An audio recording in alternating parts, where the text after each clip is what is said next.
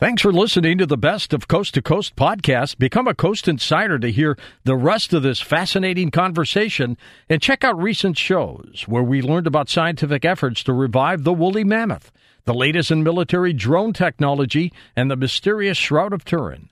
And you can listen to those programs and many more amazing Coast shows by heading over to coasttocoastam.com and signing up for Coast Insider. Now here's a highlight from Coast to Coast AM on iHeartRadio. And welcome back to Coast. George Noory with you. Let me tell you a little bit about our guest. Gordon Lohr is an author, co-author, editor of several UFO books and several thousand UFO and other articles on spiritual phenomena, Eastern mysticism, nuclear energy, the space shuttle, and so much more.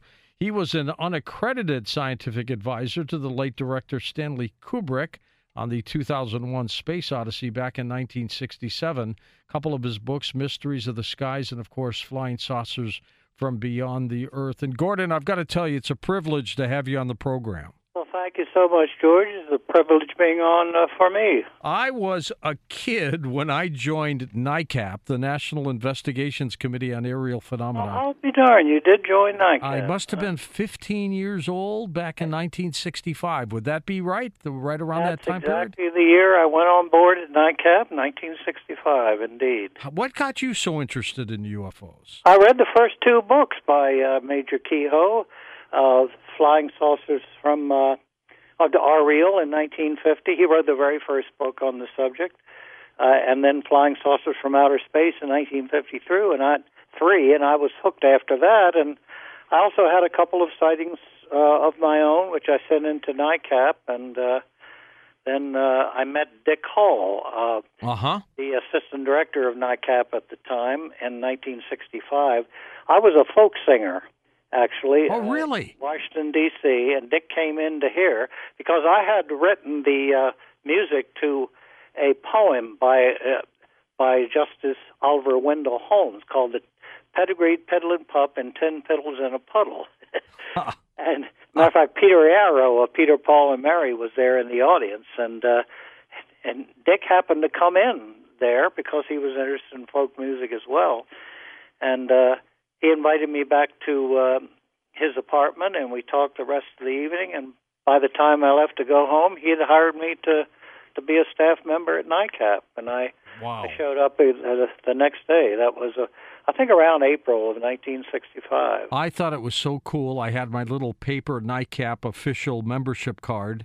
And it was just, I was fascinated, Gordon, like you were, with UFOs. I still am. I can't stop. Either can you. I know. There's just so much. When I wrote my first book, Mysteries of the Skies, there probably weren't 25 really serious books out there. Now there are thousands. Yeah. Gordon, when NICAP finally stopped functioning, MUFON picked up, the Mutual UFO Network. But why did NICAP stop? I mean, was it because Keyhoe died, or what happened? No, Keyhoe didn't die until some years after that. But what happened is that the University of Colorado UFO project, which ran... the Condon Report, right? Yeah, the Condon Report, exactly. And NICAP was facing some severe financial problems anyhow. Keyhoe, bless him, wasn't the greatest keeper of the funds. And as a matter of fact, that's part of the reason he took over from Townsend Brown, who... Keyhoe and Townsend Brown were the co-founders of NICAP back in 1956, and then Townsend Brown left because he couldn't handle the funds, and then Keyhoe took over. But he ran the organization for about 12 years, and actually, I think it was a CIA takeover myself. Well, you know what? You might be right. And for a lot of people who don't know the name Donald Keyhoe, he died, by the way, in 1988. He was an American Marine Corps naval aviator. That's correct. He sure was. He wrote great articles. And what was it, Gordon, that got Donald Keyhoe interested in UFOs? Didn't he have his own sightings? I don't recall that he did, per se. He was very interested in aviation. He saw many strange things in the skies. As a matter of fact, he was the one that honchoed the tour of Charles Lindbergh around the United States after his his historic plane flight from New York to Paris in 1927. And Kehoe got very interested in the subject, but exactly how and why, I don't know. I don't remember him saying anything about that. I know it was after Kenneth Arnold's sighting. Okay. Oh, yeah, it was. That was June of 1947. That's right. That's right. And then he really got interested in this. And didn't he have a lot of friends who worked at the Pentagon? I remember now. Yes, he did. Admiral Roscoe Hillenkoetter was one, the first director of the CIA. But what happened was, I recall now, Ken Purdy at True Magazine. That's right. He published his book, Flying Saucers Are Real. That's right. Or his article or something. Yeah, but and that was the name of the article. It was Ken Purdy who because Kehoe had been writing for him, he knew Kehoe was a pilot and so on, and he thought Kehoe might be interested in tracking down these UFO reports. And I think that's how Kehoe really got interested in the subject. He began to using his contacts in the Pentagon. Dewey Fournet was one, Admiral Hillenkoetter. He began to get some material from them to start out with, and just sort of went on from there. Did he know at the time J. Allen Hynek when he was heading up the Project Blue Book? He didn't know him personally, no. And I think he may have met him once or twice, but he didn't know him very well. But, of course, Hynek... but Kehoe, I have in my book where Kehoe really praised Hynek because around about 1967 he began to reverse his stance, particularly after Jacques Vallée, who wrote a good note to me the other day about my book, as a matter of fact. I can read it. Oh, that's great. If you like. I'd love to hear that. Yeah, Jacques is just a wonderful guy. Oh, yeah, I know. Well, I could tell you what he said. I sent him an autographed copy of my book after he asked for one. He said, quote, "I like the book a lot. You've been there, and you are in a position to speak about it in the first person. I congratulate you on taking the time and having the courage to pull this great testimony together," Jacques Vallée. I think, Gordon, it's so great that you were able to write this book because it touches on so many incredible cases. Indeed it does. But more importantly, you were there. I mean, you were there in the beginning when all this was happening. That's right. As a matter of fact, it was... I did several investigations of my own, but mainly I was the head of the NICAP subcommittees. I had about 35 subcommittees all over the world. And I remember doing the 1967 flap from Hillsdale, Michigan. Area. That's the one that Hynek called swamp gas. That's correct. That's very correct. I was there. I was right in the middle of that. I'll be darned. So you were right there on I was born in Detroit and remembered the story, and I remember Hynek coming to the Midwest and talking about swamp gas. And it haunted him after he said that, didn't it? He sure did.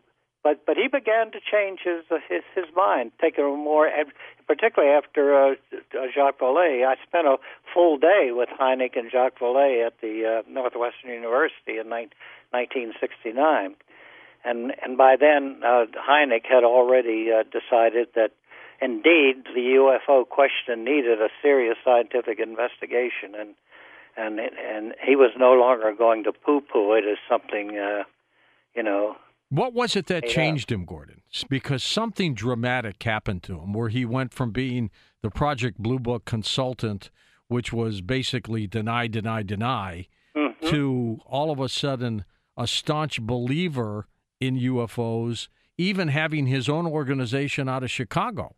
Uh-huh. I mean, what was that trigger point for him that got it.